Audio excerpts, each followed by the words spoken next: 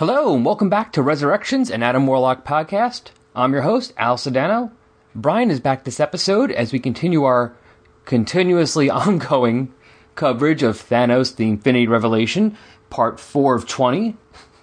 But this time we actually made some headway into the story. We made a lot of headway into the story.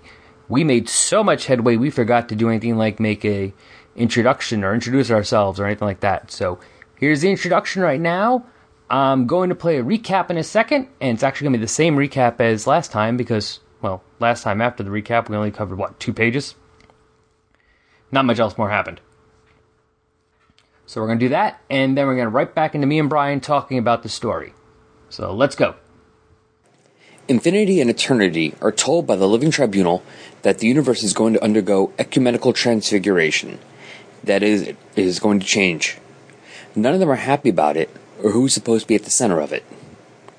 Meanwhile, Thanos has noticed that something is off with both himself and the universe, and after a failed attempt to discuss this with Drax the Destroyer, breaks into the palace of his ex, Mistress Death, in order to use the Infinity Well. To his surprise, Death is okay from doing that, but asks him to take a certain spirit back with him. Back on his own ship, Thanos ponders what he saw in the well, which was a mysterious box and a sequence of 35 numbers. While trying to work this out, the spirit he brought back has managed to form a physical body for itself, and Adam Warlock is reborn. Adam comes to, and we see, but the characters do not seem to notice, that his costume seems to shift back and forth from the last outfit he wore as part of the Guardians of the Galaxy and a new one. Thanos fills him in on the imbalance he feels in his quest. Meanwhile, the Silver Surfer feels this wrongness as well, and traces it back to an ancient and abandoned planet. Abandoned, except for the remains of an archaeological dig and the lone stoned caretaker. Beneath the surface, the Surfer finds a large, strange cosmic item. While this is happening, Thanos has traveled to the Badoon homeworld, where his computer has located the box he is trying to find. It is one of the Badoon's most holy relics, and Thanos is able to acquire it with his normal amount of diplomacy and tact. On Thanos' ship, Adam realizes the numbers need to be broken up, and they turn out to be galactic coordinates. While they travel these coordinates, Adam and Thanos have a chat about Thanos' recent exploits and mental state. The coordinates take them to the same planet the Silver Surfer found. There, they find Icon of the Space Knights, and after taking her out, find themselves under attack by her team, made up of Ronan the Accuser, Gladiator, Beta Ray Bill, and Quasar, the Annihilators. The Ultraverse Network begins now. Over 20 years ago, Malibu Comics debuted the Ultraverse. It may not have lasted long, but the creativity and quality of its titles and creators caught many readers' imaginations when it first appeared and in the years since. This network of fans celebrates the fun and excitement of the Ultraverse and its awesome writers, artists, and characters.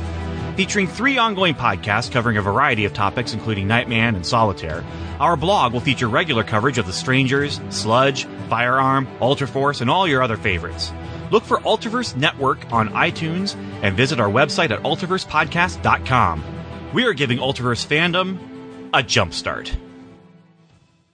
Things. So as if the digital memory on my digital device here is accurate, we left off at the big 2-page spread where the Annihilators come in, and it was blowing my mind because as we've covered on the past 8 or 9 episodes of the Thanos original graphic novel podcast of Resurrections, the Thanos the Infinity Revelation podcast, Episode 25. Today we'll be covering pages 30 and 31. And 31, amongst many other things having nothing to do with the graphic novel whatsoever. But if I recall from previous episodes correctly, or as the listener will recall, I missed a lot of the lead up here. It's like I'm familiar with bits and pieces, but I haven't read everything leading up to it. So a lot of groundwork type issues like Marvel The End or bits of the Infinity Trilogy from the early 90s, blah, blah, blah. I just haven't read yet. So the reason I say that is just to remind everybody that we got to this 2-page spread here and that I was all sorts of weirded out and nonplussed because you've got Quasar and Beta Ray Bill who show up, who are putative good guys. Yes. And at the same time, you've got Gladiator and Ronan the Accuser, who are putative bad guys. Well, Gladiator less so than Ronin. I'm sorry. I see most of my exposure to Gladiator has been. Well, you say Gladiator more than Ronin? Because I'm saying Ronin more than Gladiator. Okay, because I was going to say most of my exposure to Gladiator has been the Dark Phoenix stuff, or I'm sorry, the Phoenix stuff with the Unicron Crystal back in the late '70s X-Men, and the recent trial of Jean Grey that took place, the crossover between All New X-Men and Guardians of the Galaxy, and basically 100% of the time that he's on screen, Gladiator is an enormous dick. Oh, no, actually, the words I was going to say exactly is that Gladiator is a dick. Yes. A lot. And in fact, Gladiator is now officially on the dick list because we haven't had anyone on the dick list for a while. Oh, that's true. We haven't. No one's been added to the dick list in a few episodes. We are adding Gladiator. Gladiator. Just in general. Yes, okay. Because he is. Oh, my God. But he is not a bad guy. He serves the Empire. Yeah, the Shi'ar Empire, and if he is loyal and he follows his orders, he is a good soldier. So if his empire is, well, we're going over after this person and we're taking them out, that's what he does. And if he's told, hey, Skrulls are attacking Earth again, stop them and protect the Earth, no problem. He'll go do that. You're absolutely right. I'm using bad guy in the sense that his status as a dick has led him to be in the adversary role more often than not in my reading. He's often opposing those that we as readers are led to regard as good guys. So therefore, if you're not with us, you're against us. But he's not so evil. He is not so much evil as in like, I want to kill babies and put them on spikes. Right. Not like Ronin, who will. Ronin's very interesting because Ronin is similar but different because Ronin is in the same job, but more often than not, the Kree as a whole are dicks. villains. Yes, the Shi'ar are a little more ambiguous. Yes. It all depends on who's in charge, and even then, it all depends on what is more beneficial to the Empire. But the Shi'ar, even Lilandra has been a dick on occasion, and she's the Shi'ar are usually a little bit more benevolent. Yeah. In like they're more they still will go with, okay, this is better for us, but do we really want to do this? Is this too horrible a thing for us to do? Yes or no? The Kree are just, screw you, we're doing this. Right, exactly, and you are not Kree, and therefore we can do whatever you will. And that sort of racial, purity, sort of my country right or wrong in my conception, that's always going to make you the bad guys. Except for Mar-Vell, the Kree have yes. And for one very interesting period in the late 90s, the Supreme Intelligence.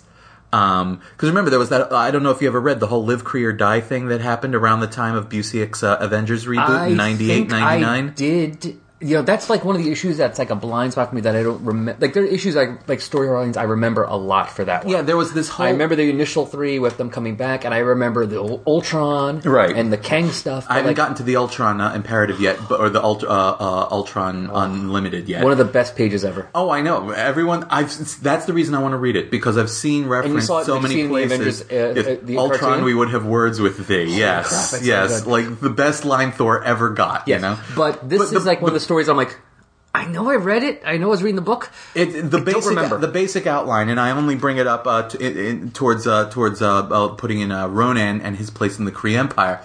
But the whole idea was that the Kree Empire had been destroyed. They're like the Kree homeworld had been destroyed or infected or Operation Galactic Storm. Okay, was that what that was? I haven't read that yet either. It was a Kree Shi'ar war, and the Shi'ar actually not only decimated or even worse the Kree, but they annexed it. Okay. They took it over. So basically the Kree Empire is no more. The Supreme Intelligence still exists and is basically on Earth, like being held on Earth. Hiding on Earth. And this bunch of Kree fanatics turn up and decide that they are going to basically turn Earth into the new Kree homeworld and the seat of the new Kree Empire. Oh, okay. And they keep saying, and we're doing this for you, Supreme Intelligence. We are your loyal servants. The Supreme Intelligence is, fuck all y'all. I'm not down with any of this. Stop. And they're like, no, we know what you really want. And they're just fanatics. But it's also because he is so like chess master plan ahead. I mean, the Kree Intelligence let the whole bombing, Supreme Intelligence let that whole,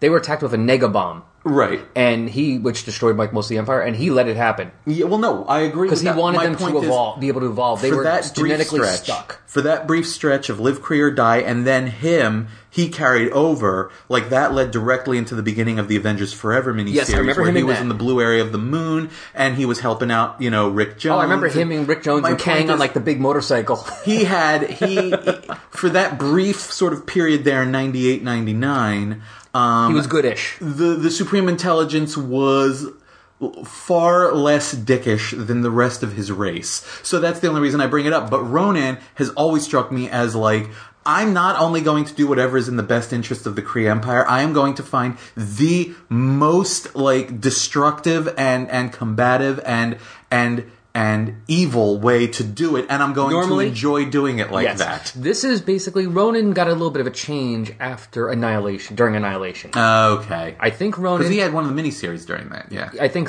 I don't remember. No, he did. He did. The Annihilation Then both of them miniseries did. were Ronan, Super Skrull, Nova. Because I remember definitely Super Skrull did, because Right. both of them actually, you get a little bit of a, like a little bit of a, not like a complete turn where all of a sudden we're good guys now, but just kind of a little bit of a twist on them going, all right, neither one of them are actually as much of a dick as we've shown them to be. Exactly. And at least they present them with a bit more honor. Yeah. And a so little more they, nuance. So yeah, a little bit nuance and a little bit more honor, so it makes them better, they're not just, I'm the Super Skrull and I'm evil, but you can, even though you want the other guy, let's say, to oppose him next time you see him, you kind of get where the Skrull's coming from a bit more. No, absolutely. And I'm good with that, and that Put actually him a brings bit more us... like Magneto was years ago with the X-Men, where he was, like around when Claremont was doing the X-Men before Magneto joined. Right, Where you got a exactly. bit more of, I want the X-Men to beat Magneto, but I really am not 100% against I had Magneto's actually goals. just read... More his methods than his goals. I actually had just read within the last month.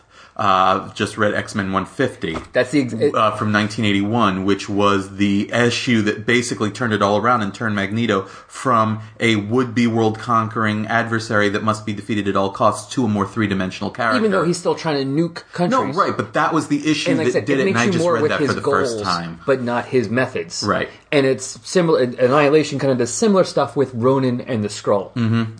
So, and that brings us nicely back to the Infinity Revelation, which is supposedly what we're supposed to be talking about. Well, Man, fair are we good at this or what? But that brings us back to this because that's one of the themes that we have been exploring, and is how this graphic novel, along with a lot of the other stuff that Starlin's been doing for Marvel recently, really is doing that same sort of thing. Not necessarily a rehabilitation, but certainly a nuancing and a deepening of the portrayal of the character of Thanos. Yes. So anyway, so that I think is so now we've got this 2-page spread. We've got Thanos on his Infinity Gauntlet era flying throne thing. Yeah. Which I love when he has that. Yeah, I know, because that's just like total like uber villain kind of thing. You know? He's evil Metron from the New Gods. Yes. Metron has his Mobius chair. He has his, I don't know. And that makes a lot of sense, It's actually, Thanos because boy. Thanos has always drawn... Starlin can deny it until he's blue in the face, but Thanos has always felt drawn inspirationally from Darkseid. So any fourth world influence that you get in any Thanos story, to me, is going to be inevitable. How far after Darkseid did Thanos appear? Darkseid, the fourth Darkseid's world stuff was 71. launched in 70 and 71. The New Gods, all that stuff was 71. Thanos was introduced in Iron Man number 55, which was a 1973 issue. It was later. Okay, that's right. So I think it was July 1973, which if I'm absolutely accurate about that, I am appalled that I'm holding that information in my brain. I think it's awesome. But okay, so, and I can definitely see that. And everyone can see that. And there's nothing wrong with being inspired by something. Right. I'm not saying it's a bad thing. Darkseid go in similar ways and in completely different ways. Right, no, I'm not saying it's a bad thing at all. I'm It's just not saying a- if you're telling a Thanos story and something that reminds you of the New Gods or the Forever People turns up, well, then I'm going to say, well, of course, duh. That's all I'm saying. Yeah, but so he goes up against Gladiator. He goes up against Gladiator first because Gladiator is, out of these people, I'd say, the most dangerous, the most Yes. powerful, because he is pre-Crisis on the Infinite Earths Superman. He is. I mean, literally. That's Dave Cockrum said. That's true. That is absolutely Dave Cockrum true. said the Imperial Guard was based on Superboy and the Legion of Superheroes. The same way that the Squadron Supreme was supposed to be the JLA, the Shi'ar Imperial Guard was based on the Legion of Superheroes. Although I didn't know the Legion of Superheroes well enough to make any one-to-one correlations. Oh yeah. If we ever see that, so you're saying that Gladiator was Superboy? Yes. Okay. Look even at the chest symbol thing. Yeah. He even has the thing for the and the cape and all that. And the fact what his powers are, he basically is the old Superman from the 70s. Yeah. Because Cockrum, when he created this Imperial Guard and the X-Men, he had just come off doing Legion of Superheroes. Right, exactly. And a number of the things that came to both the X-Men and the Shi'ar Imperial Guard, as I was told, were actually character ideas that Cockrum had come up with for Legion of Superheroes. Yes, Nightcrawler. That the editor at the time, Schwartz, was it Julius Schwartz? I forget who the editor was. Had rejected, basically. Yes, Nightcrawler is one of them. There were one or two characters. Schwartz or Bridwell. I can't remember if it was Schwartz or Bridwell. I know he was involved with it a lot, too, but I can't remember. All I know is a post-Weisinger, so... But I know Nightcrawler was one of them. I know there was also two characters. One, I think he called the Black Cat, who was a woman, and she had a twin brother, Typhoon, who controlled weather, and she kind of combined those to Big Storm. Exactly. So that came from. Yep. And I wouldn't be surprised if the idea for Colossus came from Ferrolad, who was a member of the Legion, who Jim Shooter created, who was also one of the very first characters, at least I know of, in the Silver Age, to die and stay dead. He was there for less than a year. He could turn into iron. That was his power. So he basically had Colossus-type powers. And then he died less than a year later. And hasn't come back since? Not until after 0 Hour, when they rebooted the Legion and restarted it. And then he joined. Then they had him join again because I would have thought he would have come back with the Metal Men, but that's just me. Yeah. Well, he was 1,000 years in the future of the Metal Men. That's true. But yeah, no, it's like he was one of the first ones to actually die and stay dead. Gotcha. Well before, main character at least. Well before Gwen Stacy. Yes. Who is even that's getting a little undone with Spider-Verse now and Spider-Gwen, but I know, but I like Spider-Gwen. Oh, everybody loves. That's the funny thing. Here's what. Okay, complete tangent. It's not and I'm Gwen, sorry so I'm doing this. They bring her back. But can I just ask your opinion? This is actually more appropriate for Four Color fanboys, but I'm going to ask you here anyway, and you can cut this out if you want. But I'll probably go I remember when Edge of Spider-Verse #2 was published and Spider-Gwen had finally made her first appearance. Spider-Gwen, I was already suffering from a bit of Spider-Gwen fatigue because between various website forums, news articles, and Twitter, the amount of love and devotion that had been expressed for Spider-Gwen up until that point for a couple of months, actually, including down to well publicized on the internet, like Spider-Gwen cosplays at various conventions, and I'm thinking where did that devotion come from before the character had even debuted? Were they just completely thrilled that I don't know. Maybe is that her first appearance? That is absolutely her first appearance. Because I think I'm just no idea. Because that's the first I knew of Spider-Gwen was opening up Edge of Spider-Verse #2 and reading it. That's the first I saw or heard of her, and I went. I had seen a lot of publicity leading up to the introduction in comic book resources on IO9 and in various. I must have missed all of them. Yeah, and also following Dan Slott's Twitter feed, he retweeted a lot of various articles and photos consisting of basically Spider-Gwen squee. And I was just wondering, were people just like, ooh, a female Spider-Man, that's a new thing? Unlike the 3 we already have. Right. Or is it like, ooh, Gwen gets to be Spider-Man because she should have been all along or something? I'm just wondering if there was some retroactive, Peter should have died, not Gwen, or something like that going on, or I don't know. I think it's this kind of, nostalgia type thing, especially for a character that a lot of people probably wasn't reading originally. Even though for a lot of times when that happens, the similar thing happened with Barry Allen, the Flash, after he died, and years later, people were 30 years later, people were like, "Wow, why we should wish you had Barry around," even though they never read it, and it's like. You do realize Barry actually wasn't the most interesting of characters. He was kind of dull. And honestly, you read nostalgia. those... I like those old issues of Spider-Man, but Gwen is not the most interesting character. She wasn't, but apparently the nice thing about it is... Gwen was very pretty. Gwen was more pretty than interesting. Right. Mary Jane was pretty and interesting. Which is why I always... characterization.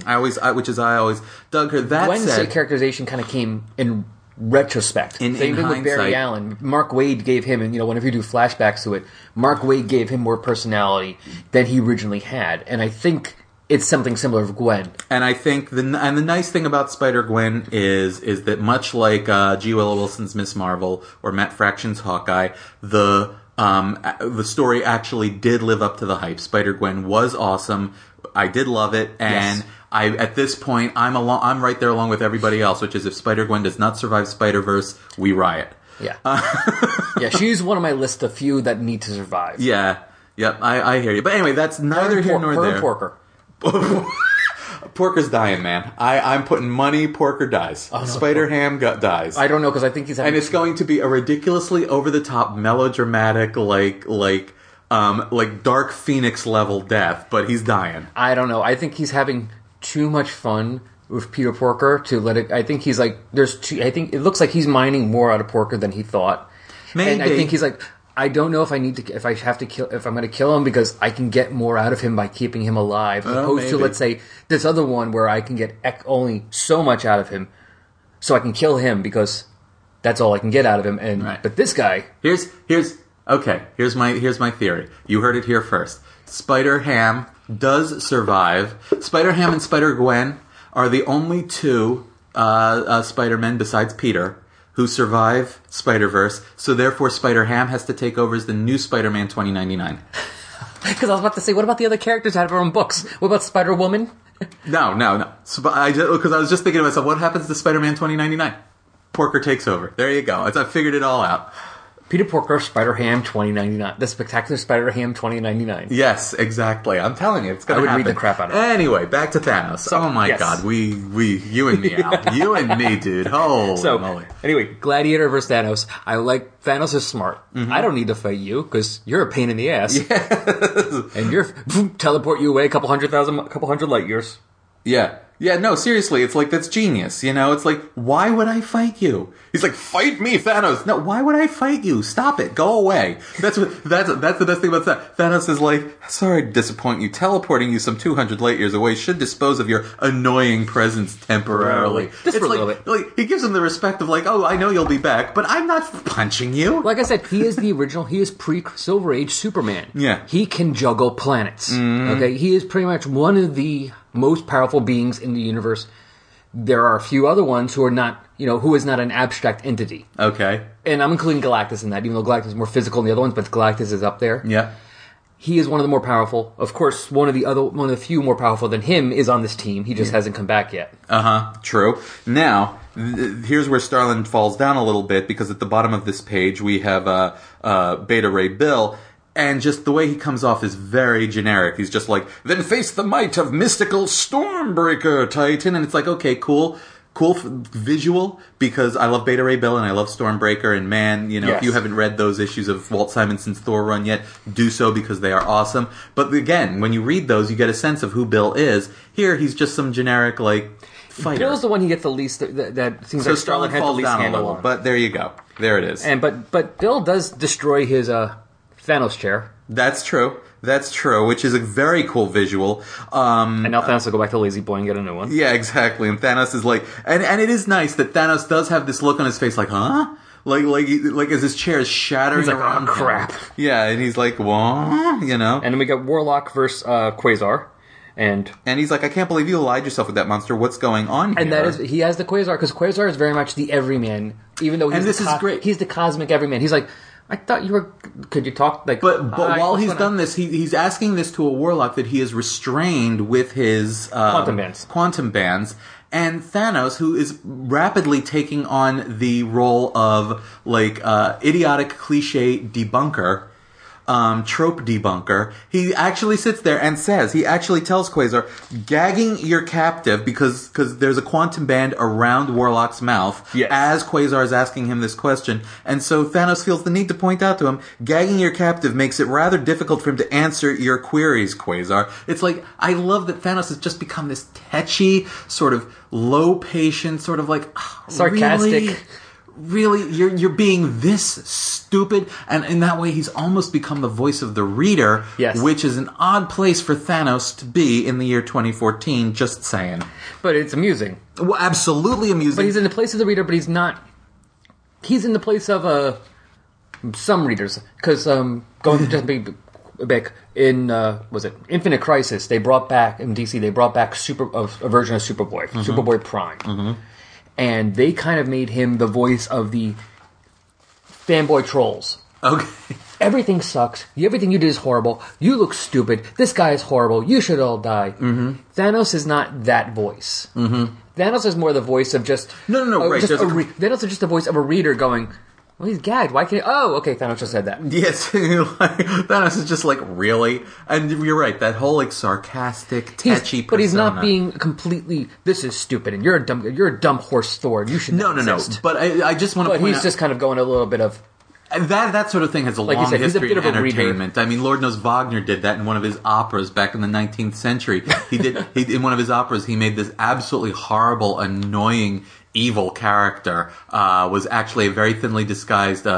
It's the opera. If you're at all interested, the opera is the Meistersingers of Nuremberg, which was the one comedy that Wagner ever did. Everything else was this big, massive mythological drama.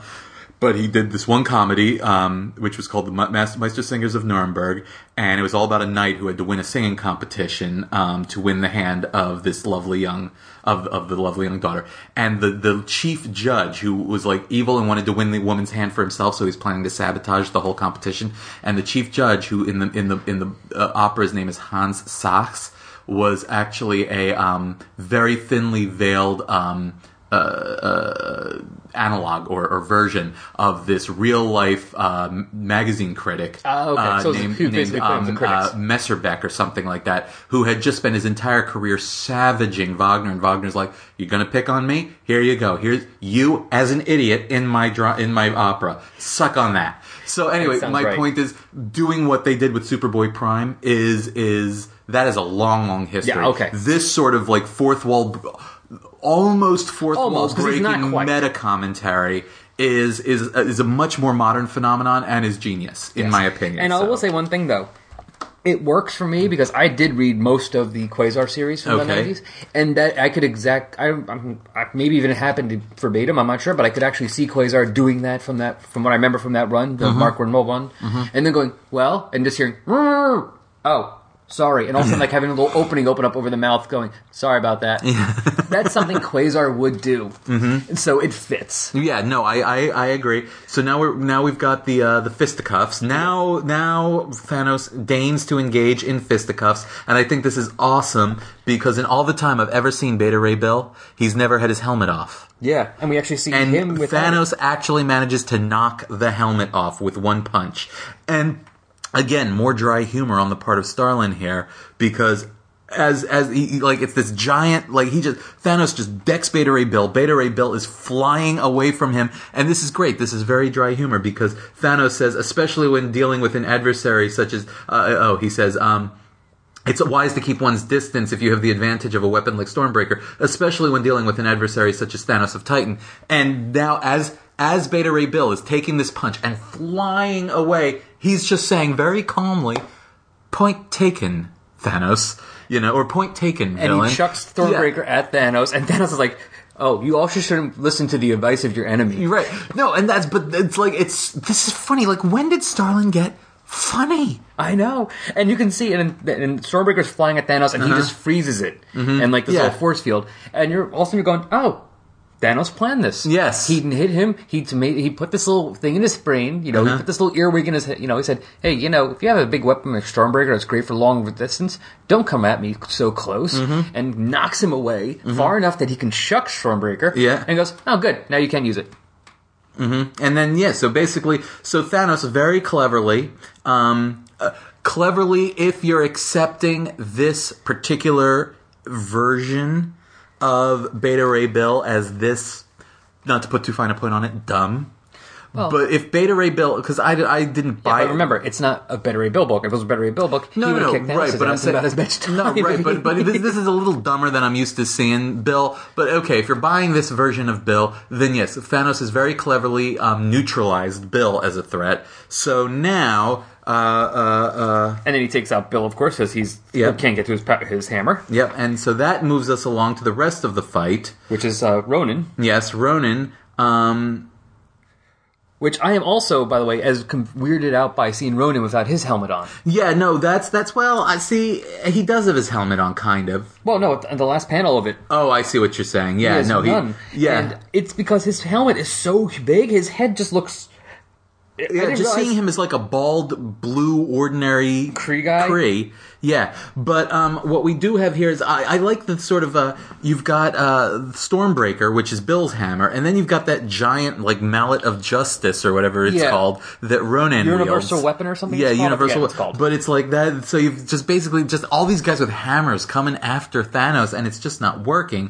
Which again brings me back to the question I've been asking repeatedly over the course of these episodes, which is like ultimately what's the point of this issue is just to remind everybody that Thanos exists and is kind of a badass. But like, well, we'll get to it at the end. Yes. But anyway, it doesn't work because Thanos is just too badass. He grabs the universal weapon and just friggin' breaks it in half. And then he just kidney punches Ronan and just beats the crap out of him. You can see his armor is shattered over his chest. His helmet is completely knocked off. Which you would think at least Better Ray Bill's helmet should be a lot easier to knock off. It's just kind of a hat. And now this is a whole helmet. Right.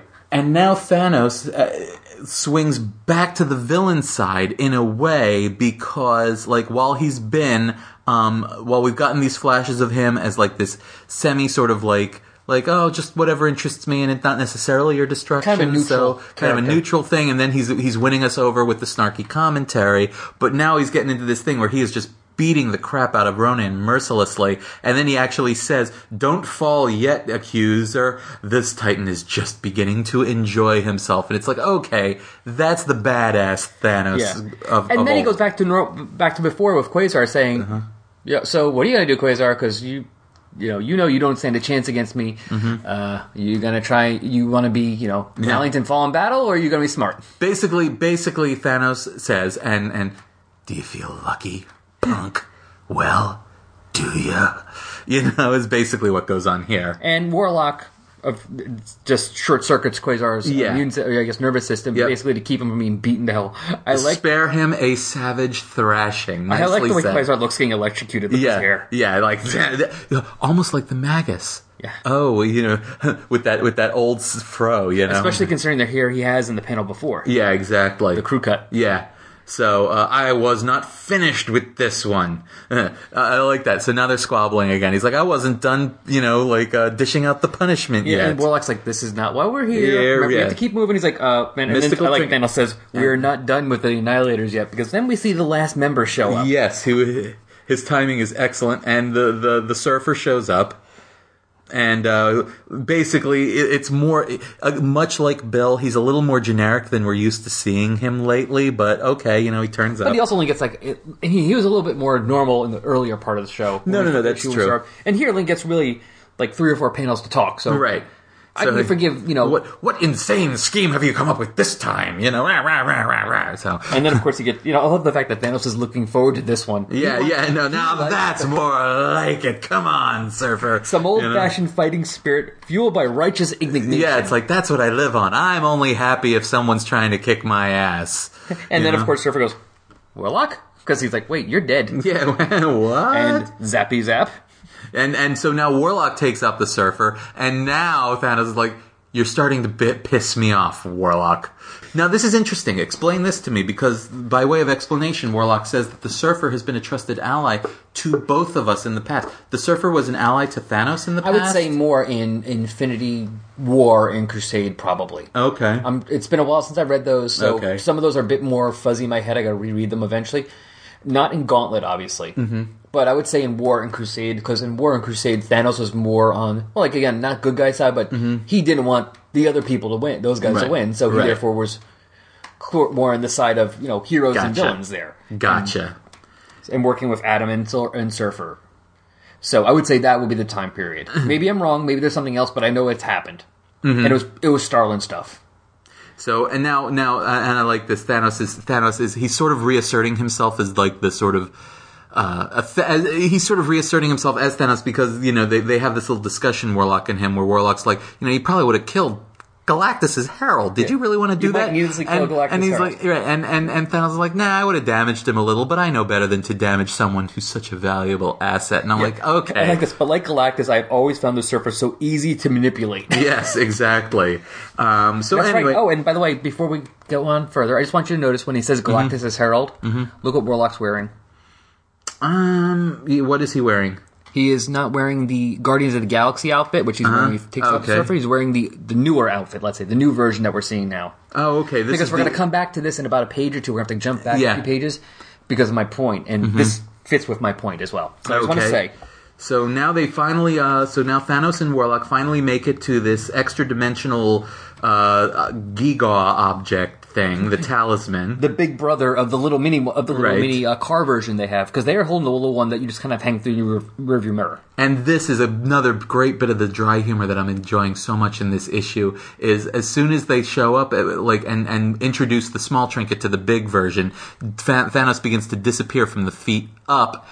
Warlock asks without skipping a beat, he says, transport or discrimination? Disintegration. Titan? And then, or disintegration, Titan. And Thanos just replies, care to join me and find out? It's like, Damn it! I just came back from the dead 2 hours ago, which I Yeah. love. That's a line I love. yeah, Like, damn it, Thanos. I just came back to life 2 hours ago. Really? Yeah, never mind. Never And so mind. they get, and so I can just hear this. Like, I can hear the sigh in Warlock. Yeah. Never mind. So now's where this graphic novel finally gets to be something a little different and really starts to reward the cost of admission, so Yes. to speak. Because whatever this has, it is transport, not disintegration, and the transport takes them to this sphere surrounded by mirrors not mirrors, Doorways. but doorways and walkways.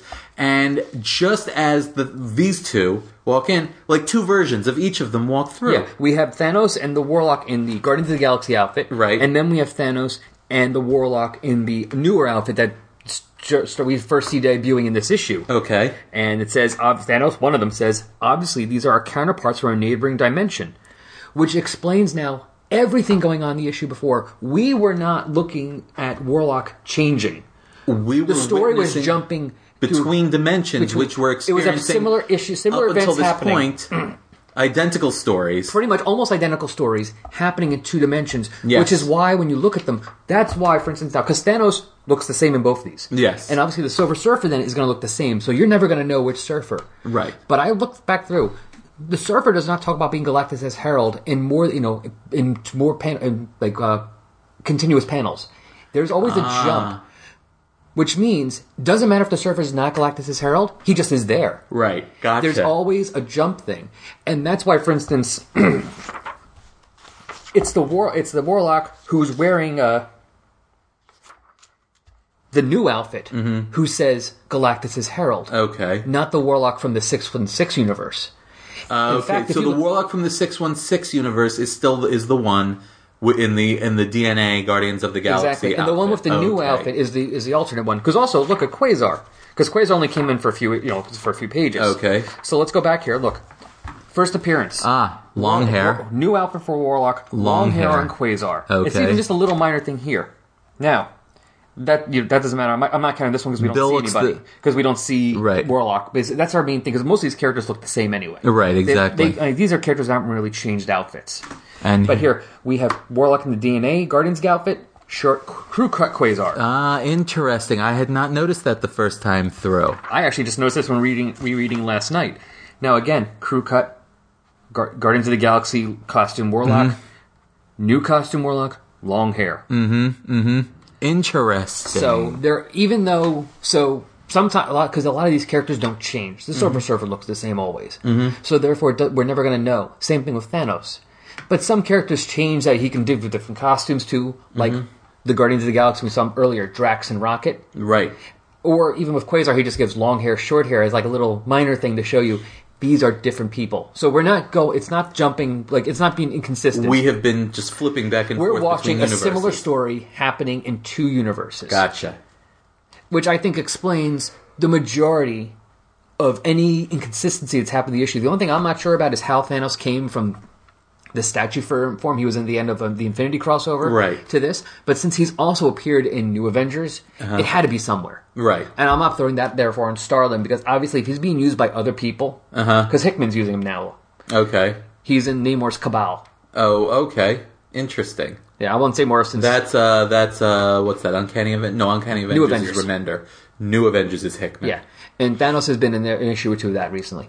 So obviously, I'm not throwing that on Starlin because obviously he had been back at some form or another. Or if even they haven't shown that, Marvel's planned on the fact that Thanos is back. They just haven't planned. Like we'll show it later, but he's back. So therefore, as far as I'm concerned, at least any of the inconsistencies that we've had in the issue are explained right here. Right, and I never felt they were too deliberate for me to view them as inconsistencies. Yeah. They were clearly deliberate, and so so that makes a lot of sense. Okay, so And I thought that's a pretty cool way of doing it. and and again the dry humor. I suppose we should be grateful that only 4 of us showed up. Yes. And then the Thanoses have their own little powwow. Yeah. Do we need to fight each other? No, I think there's enough power here. We're both Because good. now that sort of a slight reminds me somewhat of the Thanos Annual. Remember, where he Yes. sort of went up against different versions of himself. Well, yeah, the past version of himself tried to steal the Infinity Gauntlet Right. from the Infinity Gauntlet. And so era he had one. to sort of defeat himself. Yes. He had to make himself behave. Yeah. And here they're both like, we really, I don't see a reason for conflict because there's enough power for both of us right here Yep, exactly. to do what we need to do. We both have a goal. There's enough power for both of us to achieve our goal, so there's no reason to beat the crap out of each other. Right, exactly. All right, good enough. Now we're back to a slightly what was been crazing me, which is again the plot, the motivations of the motivating impetus of the entire issue has been very poorly defined for me so far. It's like I've had to suspend a lot of disbelief to come along this I have far a in couple this ideas, issue. but we have to wait till the end of the book because it's gonna be No, revealed. right. I I'm actually just saying, have as a possible reader. reasons for the story. As a reader, I have been drawn this far along in the story by having to suspend a lot of disbelief and having to choose to come along with it because so far the motivation of something's happening and I want to find out what it is has been kind of thin to my eyes, and that was sort of reminded us here when one Thanos says, "Like you, I but follow the siren call of cataclysmic change," and it's like, that's a meaningless phrase to me, but I'm still Yes. going along with it. So, But yeah, like I said, I rereading it again. There's 3 things I think are possible reasons for the story. Mm-hmm. You just got to get to the end though to get to them. They don't give it's not one of those things where you find out early. Mm-hmm. You really don't get an idea what they are until like almost the last page. Mm-hmm. And meanwhile, the Warlocks have a little powwow. Yes. And I don't think my Thanos is working with malice in this. He's genuinely curious. Yes, but he is the Thanos, the Mad Titan, so we should probably keep an eye on him He's like, nevertheless. I agree. Wholeheartedly. Okay, there we He's go. like, my plan is to keep an eye, see what he's doing. If he does anything, hopefully I can jump in and stop it. Exactly. That's pretty much my plan too. And I like right, but which just begs the question: why does Thanos remind me why Thanos is keeping Warlock around in both these versions? He likes him. Okay, fair enough. Fair enough. The same reason that Adam just, does hang out with Thanos at times. And when Thanos was going away, he went, okay, and he came with him when he wasn't sure if it was disintegration or teleportation. So they have these little powwows. They're friends, but he's like, like we said, it's almost Yeah. like a sibling relationship. It's like, yeah, it's my brother, but I also know my brother's kind of a dick. Yeah, exactly. So I'm fine with spending time with him and hanging out and doing whatever, but I also want to make sure my brother doesn't do anything too dickish. Mm-hmm. Because he will. I like my brother, but I also know what my brother's capable of. But and- sometimes my brother needs to get kicked in the ass. He's Exactly. good ass kicking. Exactly. No, I'm fine with that. Now, so after they have these little powwows, the pair of pairs, And the Thanoses seem to be They part charging ways. up. They charge up their little talismans and buy the big globe. yeah, and then they just part ways. Yeah, they go now, back home. From this point forward, are we once again plunged into flip-flopping between Yes. parallel versions? Yep, Okay. because you keep seeing Which them makes- jumping which- back and forth in the Warlock costumes. Okay, so that's kind of interesting. So we see what both of them are doing. Basically, both Thanoses now are doing the same thing. In fact, I'm just going to say Thanos and Warlock, because really they're doing they're pretty much doing the exact same thing, with only maybe minor variations of dialogue. If they were saying Galactus' Herald as opposed to maybe just saying the Surfer, but that doesn't even happen here. Now this is so now they're back in the chamber with the thingy. Yes. And do they have to do anything else with the thingy? Do you think They go or go was that outside. just for getting them? Was that just for getting them to and from the The sphere. The sphere. Yeah, that just got them to the sphere, charge up the mini So thingy. now he wants to go above ground again. Yes, and now he goes outside. Where Druggy Boy is still hanging around, which is just so odd. And I don't know, he goes, the birds? Mm-hmm. Because I don't see anything about birds mentioned or in the panel, so I don't know if either it's just random words from tripping, or maybe something that either Thanos or Warlock says in here is actually a lyric from a song by the Birds with a Y. Yeah, but because I don't know their catalog, it's not like I know they exist. I can't really remember. No, I know songs by them. That would be, but I don't know off the top of my head. Like, oh, that's a Bird song, right? But I know I've heard stuff by them. I only know two songs by them: "Turn, Turn, Turn" and "8 Miles High." That's a turns then. But it's possible that one of these lines maybe is similar. That could be to something that what they said, and that's why we got Druggy, ex-hippie boy going, the birds? Like, you're quoting birds, dude? Now, but this Thanos, which due to the based on the outfit of the Warlock with him, I'm taking to be the 616 Thanos. Yeah, because he has red around his neck. Exactly. So he's saying this is not a happenstance of my making Warlock. I'm just I'm just following the instructions from a higher power. This is a line. Did you ever think you'd hear Thanos say this line? For now, Thanos of Titan serves a greater good. Well, that's to be fair. The first time Warlock and Thanos he did it. He did then too. I suppose that's fair. At least in their first time of meeting back in the 70s, Thanos was more on the side of good than bad. So now he says, "Let it begin." See, so I do have to say, this is like the end of this page, the bottom of the page we were just on, and the top of the next page. There's a lot of hand wavy stuff going on here because basically he's like, "I do but follow the whispered instructions of a higher power." First of all, that's new. Second of all, he's not telling us what those instructions are. But third of all, has that been all along, or is it? I'm kind of going with of course, new, this is me guessing, but I'm just going from the story, from the lines have been written. Mm-hmm. Thanos earlier just felt something off and wrong, and was just trying to figure out what it was, and followed the clues to the Badoon homeworld. Right, got the train. He went to Mistress Death, followed the clues of the coordinates in the box, found the box. Figured out that they were coordinates, went to the planet, found the big version, and then I think once he got there and found the sphere, which kind of looks like, that's probably at the point where he was like, maybe, I don't know whether he got whispered or just kind of got planted in his brain of, all right, go outside and do this. Okay, because now he's like, let it begin. He holds up the talisman and he says, bear witness to rebirth. And it's like, oh, now you've got information all of a sudden. But he didn't have information before finding the sphere thing. I suppose that's so to me, that's kind of where it comes from. I suppose that's fine, but I mean, okay. I guess I will buy that, but it still seems a little hand-wavy to me. Yeah, but no, I'm not arguing with that, but I try. I'm just looking to see when did he start doing this, and what changes happened since he started. And it stays kind of vague going forward because he's like, the universe is transmogrified by my hand. What have you done? I have opened the floodgates of change. That's still very vague. It's like, to me, it almost seemed. And to me, the lines here are so different, though. Like from before, where he was not sure what was going on, and now he's sure. That something had to make him be sure now. Now it's just us who isn't sure, and that just irritates me. Yes, I understand. I'm not saying that's wrong either. I'm just saying that's my theory. Is that it's come once he got to the sphere and charged it up. Like, as long as he didn't know, I was fine to go along with it. Yeah. But once he figured it out, since he's been the protagonist of the entire novel, see, that to me, this just gets into sort of basic storytelling theory, I suppose, or as far as I'm concerned. I think about this a lot because as a guy who reads a lot, both prose and comics, I like to think a lot about why I like or don't like the things that I like or don't like. I don't just like to say, hey, I didn't like that. I like to try and figure out, well, what was about it that worked so well for me. Well, it makes it easier to find stuff that you'll like in the future or avoid stuff you won't. Exactly. So one thing that very much irritates me, we've gotten the whole thing where Thanos has been our protagonist for the whole graphic novel, so to speak. So we've been following him. We've been privy to his thoughts, so to speak, at least insofar as he's speaking them, and we've been following him around. It's a Thanos graphic novel. He's the title character. He's the protagonist. So he goes through this entire... So then we are presented with a mystery. Thanos wants to solve the mystery. Thanos goes through all of these things, and now that it appears that he has solved the mystery, we, the reader, are still in the dark. And that, to me, is the author needlessly withholding information And that is what breaks the contract with the reader for me. It's like when you start a story, the way you set up the story sort of creates a contract with the reader. Here are the questions I'm presenting you with.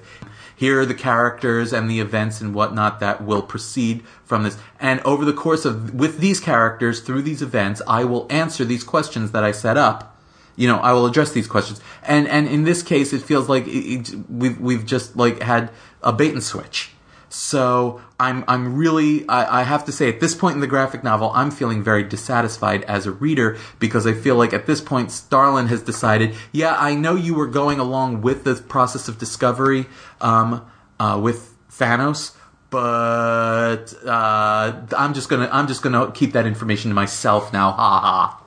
And that bothers me. So okay. Anyway, no, that's fine. Digression aside, but right now at this point, hey, that's not, doesn't mean you're wrong. That Thanos is doing whatever the hell it is he's doing, and I'm sitting here like, what the F is going on? So. Yeah. So anyway, though, but what is going on is apparently all of a sudden big storm pops up, and then it looks like the entire planet gets kablooied. And once again, we have the druggy dude running around pell-mell in the background with nary it's very slapsticky, because he runs around with his arms thrust out in front of him, and he's just like, it's like an old cartoon character panicking and just running in circles. I love him. I love it. It's hilarious. And we get what looks like that, like I said, the planet destroyed, and then it looks like we get other planets and suns, and then everything basically goes to white. So it looks like the universe goes away. And then we get a redo of the first page of the white, and then the... And I think I mentioned this the first time we saw it, and I just need to reiterate it here because it has been a few episodes, that this first burst of universe in the second panel here just really, really reminds me of the 168,833 dimensional snowflake that was central to the Authority and Planetary. Oh yeah, you're right.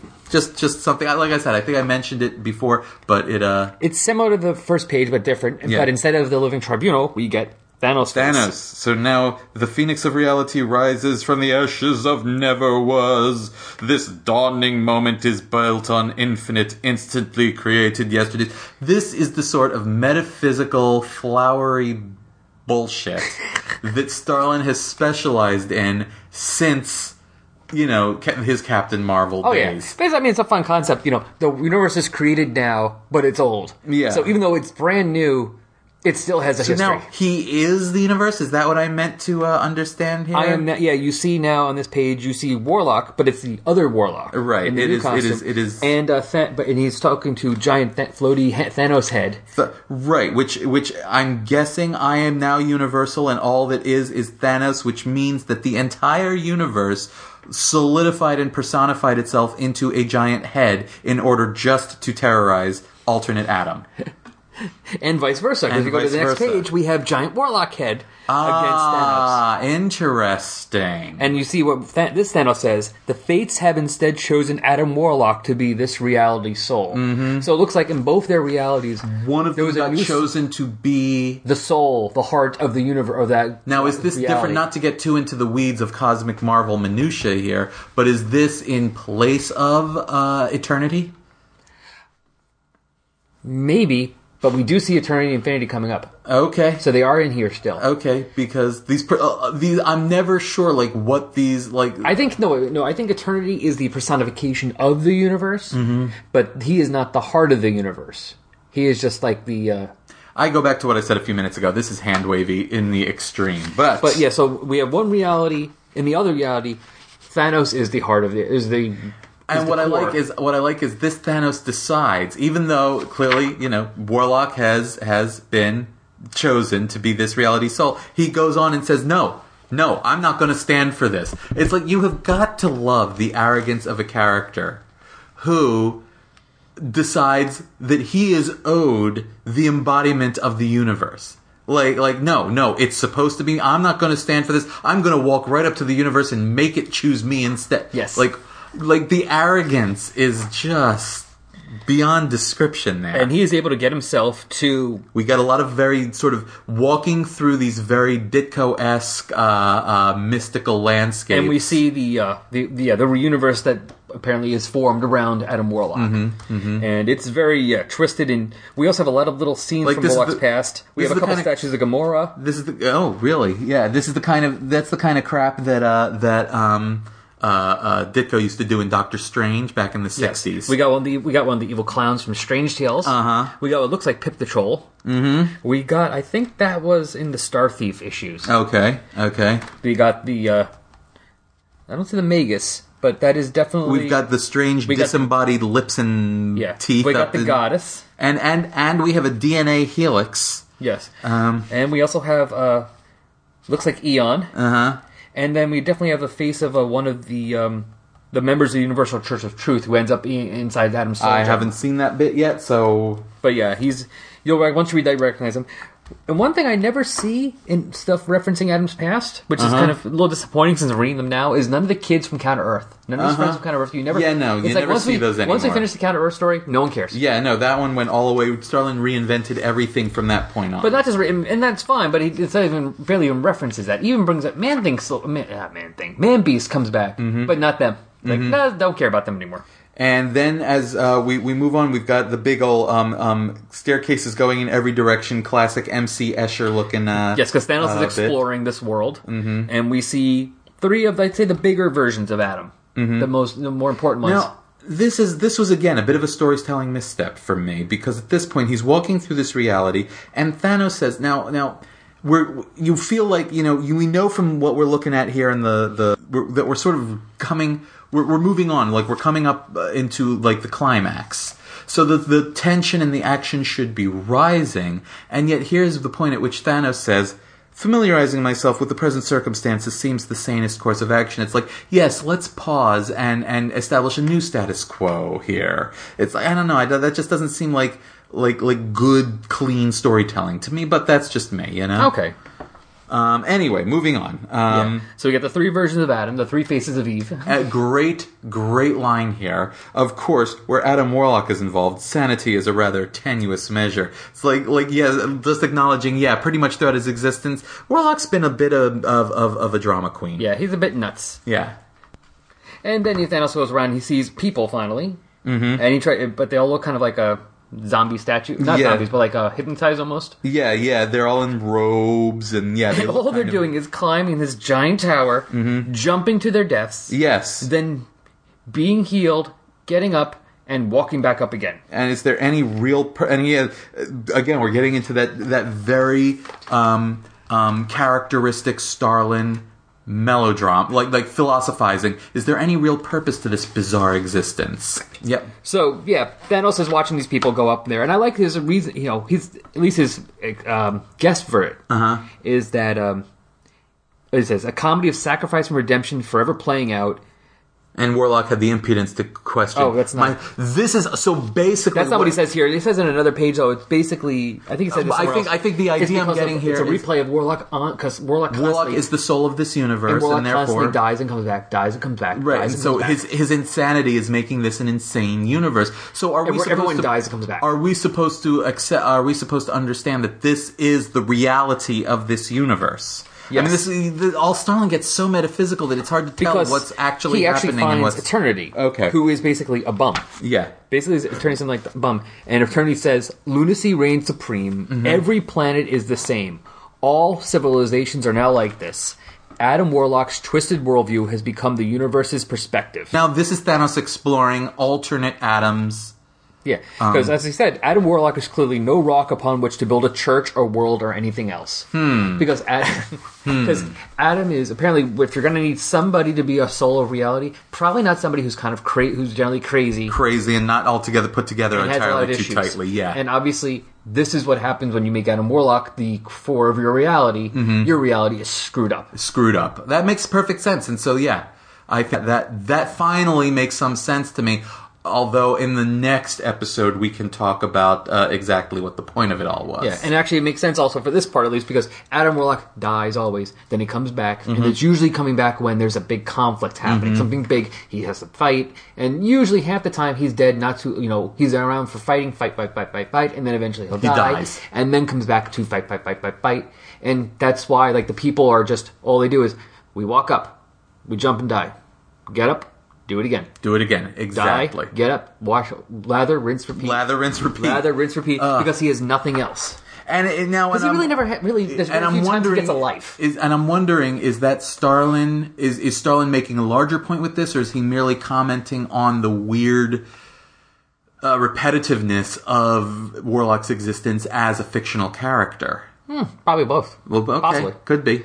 But yes, we're going to have to given how much of it Starlin himself is responsible for, I'm wondering how aware he would be of that. Anyway, that's a question for another time. Yes, because unfortunately, though, like we said, because of dicking around too much in the last episode, yes, we didn't have enough time to finish up now. So this has got to go through 5 parts. So please join us on the next episode of Resurrections, the Infinity Revelation podcast. Oh yeah, no, poor Al's gonna drop himself off a bridge now. He's no, are you kidding? 5 episodes? You can't complain. I'm not complaining at all, but I'm saying you can't complain about what you paid for the book because you definitely got money or getting money's worth out of it. No, that is absolutely true. But I feel like we've just taken over your whole podcast. That's okay, but it's not like you pay $20 to do something for 1 hour of work and then that's it. It's like I pay $20 for 1 hour. Which is what I thought I was doing originally. So this is true. No. You got 5, so it's at least like $2 or $3 for an episode. Cool. All right, we'll take it. We'll be back soon. I'm gonna, because Brian has to leave now, so I'm gonna put in the remaining stuff of the episode, and then we'll be back with Brian next time. Yes, see you next time. All right.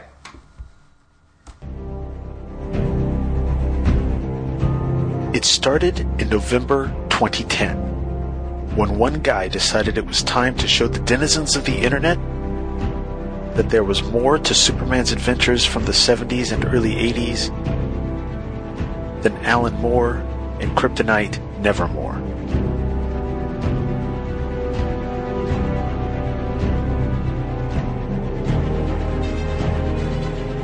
Now, 3.5 years later, that mission continues.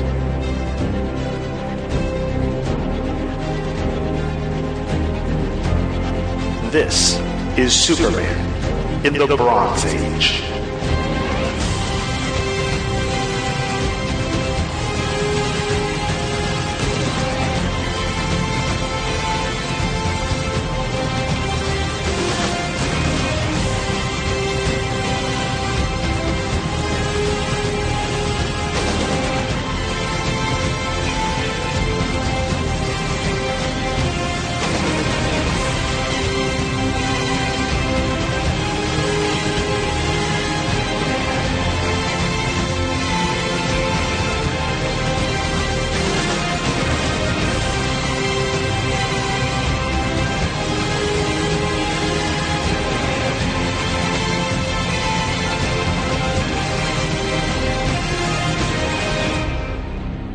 My name is Charlie Niemeyer, and every week I shine the spotlight on this long-overlooked era on Superman in the Bronze Age. Join in the fun at www.supermaninthebronzeage.com and www.supermanpodcastnetwork.com.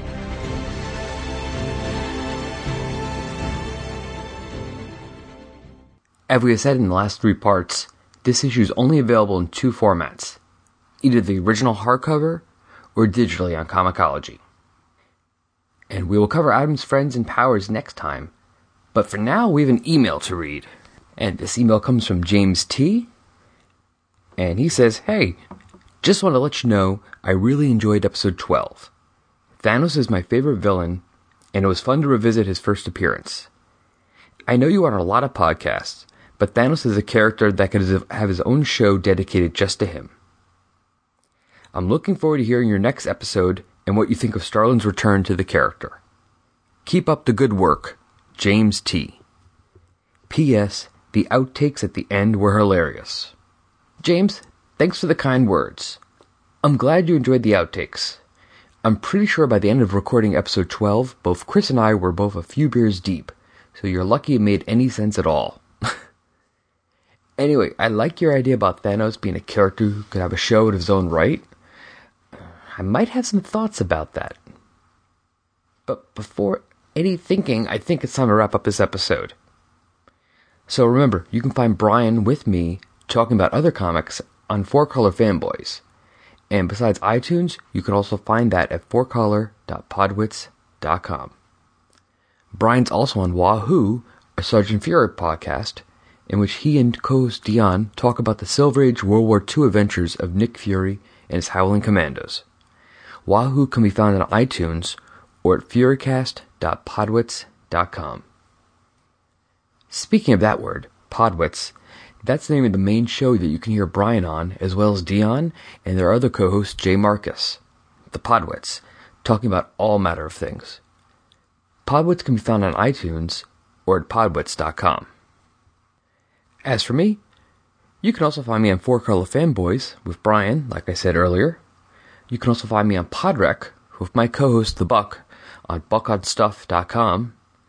And finally, you can hear me with Chris, like I said from episode 12, on the Invincible Ironcast at invincibleironcast.com. Finally, you too can send in an email like James and have read on the show. Just send an email to resurrectionspodcast@yahoo.com.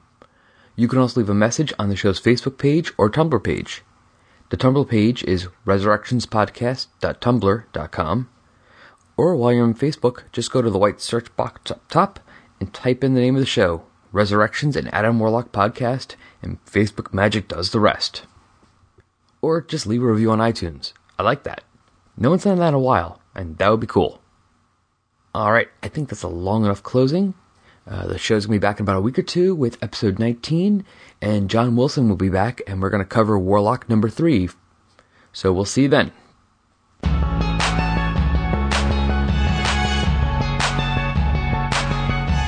Whoops, I almost forgot something. About the same time last episode came out, I also did a guest appearance on another podcast. The guys from Tales from the Long Box were kind enough to have me on their show for a bit of comic retailer talk. Episode 170 to be exact. You can find them at talesfromthelongbox.com/the show, or look them up on iTunes. Or just look in the show notes because I have a link there. Check out their other episodes too. It's worth a listen.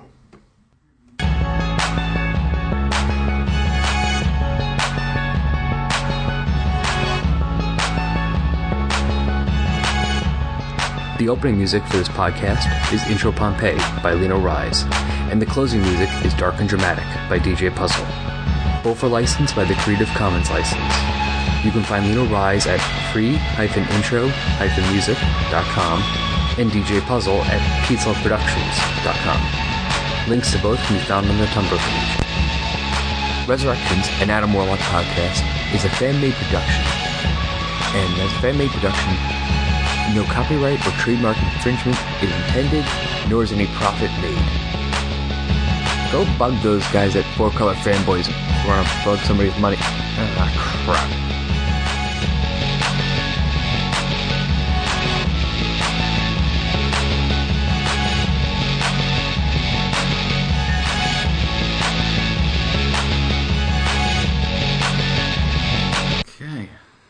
So I've got the digital version all dialed up and looking all pretty and pixelated on my Kindle Fire. And I have and you have the old-fashioned Dead Tree edition. Yes.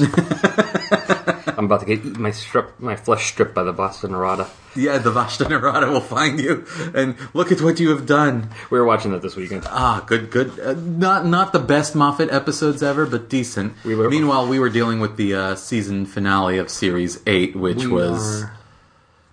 almost up to that one. Yeah. We're halfway. We're right. We have to do... Next one is the Mummy on the Orient Express. Mummy on the Orient Express, okay. He's funny, though. He's great. I love the hell out of him. Capaldi, right? What are you distracted by? There's always something. Yes, there's always something. I'm a huge fan of him. Well, I'm saving most of my thoughts because on my one of my other podcasts, the old original Podwits podcast, we do a year in Revahoo. Yes. Each year after the at the end of the season, and of late it's basically devolved into me and Jay Marcus just sort of screaming at each other. I liked it. Well, I didn't. Well, I did. Well, I did. We're trying desperately to figure out how not to do that this year around. That's right. 'Cause I remember because I think he didn't like the Moffat almost like fairy tale type thing. He doesn't like the Moffat thing. He doesn't care for the Moffat style of Who at all. He likes the Doctors themselves, but he is not a fan of the storytelling style at all. He misses the Russell T Davies era very badly. I will be the first to admit that the Stephen Moffat era has had some issues in terms of storytelling clarity and tightness of vision and focus, but overall I've been much more amenable to it than he has. So basically we just wind up going back and forth. But anyway, now that season 8 is over, it's time for us to start thinking. So look for that one at podwits.com very soon. But not quite yet, because I'm still processing the season finale. It was a lot to process. And that's all I'm going to say, because you haven't seen it yet. Yes, I know. Hopefully soon. It's a nice little end cap. So, a nice little end cap. Going 5 parts. Yeah, oh, yeah, no, yeah. We don't have enough time to finish. No, not the book, but I figured we could come to a point where we could wrap it up. No, I know. I figured, given how much time we wasted in the last episode, I had a feeling we made a lot of progress in this episode. Yeah, we did. This was the kind of thing last episode was meant to be. But anyway, so I will let you wrap it up. But so I'll say, yeah, we'll finish up this page.